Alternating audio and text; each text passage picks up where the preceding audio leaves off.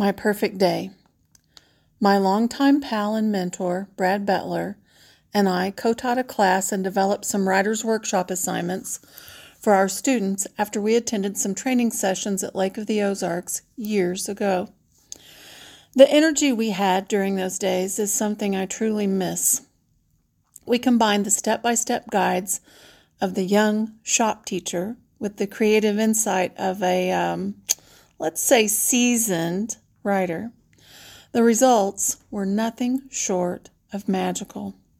I love these lessons so much that I update them every year and find ways to use them again and again in the classes I teach now. The focus was interdisciplinary and project-based. Through the years, we have used the workshop premise to promote sense of place work and interdisciplinary studies outside of the classroom too. I'd visited with one of my students about this upcoming assignment a few weeks ago. He told me he didn't want to hurt my feelings, but his perfect day didn't have anything to do with school. I assured him my feelings were intact. I use these prompts at the high school and college levels still to this day to introduce certain topics or segue into discussions on good writing and brainstorming. Our plan was to downplay some of the normal expectations of the writing process in order to bring everyone to the table. We look for connections, creativity, and big ideas. We told students mistakes can be fixed, punctuation and transitions can be added, spelling can always be checked, grammar can be updated. This is where I say that Mark Twain was a horrible speller. He also wasn't quite sure where the commas went in his work. Thank goodness he trusted his wife to help him. The important thing, we thought, in getting their ideas down on paper was to get them focused on the power of their own thoughts in response to certain prompts. We channel that energy into even bigger ideas as we mini-conference and revisit the work with them in small groups or one-on-one. Can we turn this work into something else? The process is often time-consuming, but powerful and personal. Students are always engaged when we do them. We make everyone feel like they are writers.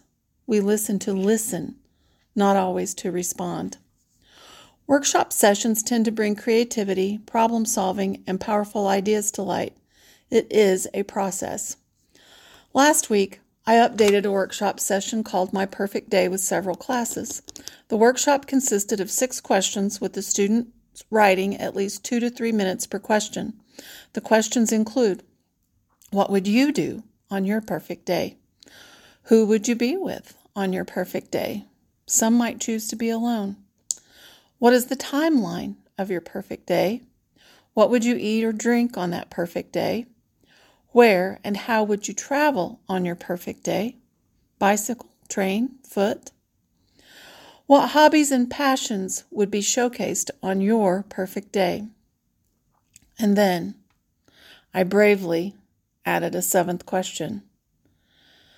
Based on what you think you know about me, what would I do on my perfect day? I'm not going to lie, I was a little bit nervous. Perception is key. I was afraid they would have me pegged all wrong.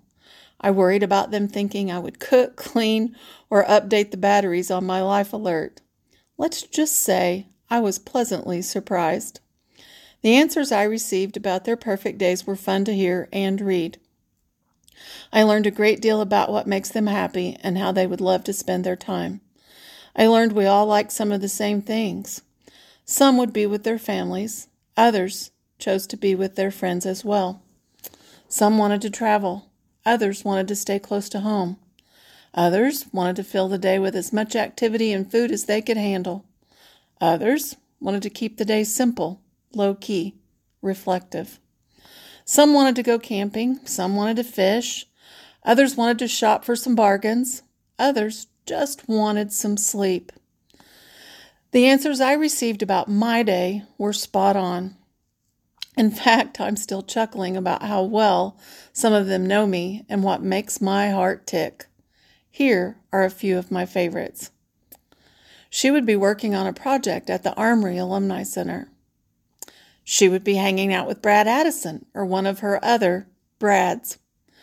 She would be making a speech or telling a few stories. She would be riding her little heart out. She would be at the writers' colony in Eureka Springs. Oh no, she would be stalking some old country music singer. She would be working on displays at the museum. She would be looking for old things on the back roads. She would be writing grants. No, she would be driving her truck around town, making her own parade. She would be with her husband, her son, and her dog. She would be camping at the lake and skipping rocks. Nope, she would be yodeling and dancing, I'm sure. She would be attending meetings and making suggestions. She would be watching Andy Griffith or old westerns on TV.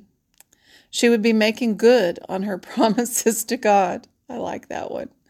She would be walking in the cemetery and trying to stay healthy. She would be drinking coffee or tea and reading a good book.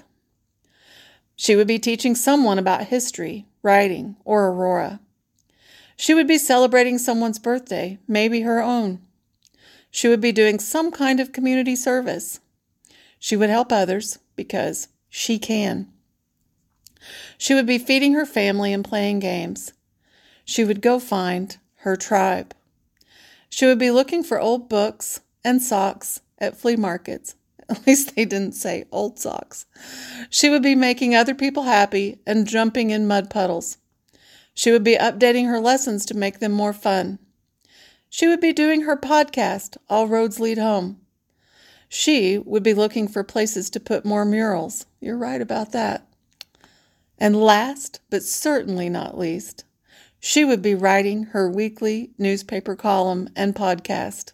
Well, no, actually, this time, you guys actually wrote it for me. Thanks. Now, where's that mud puddle?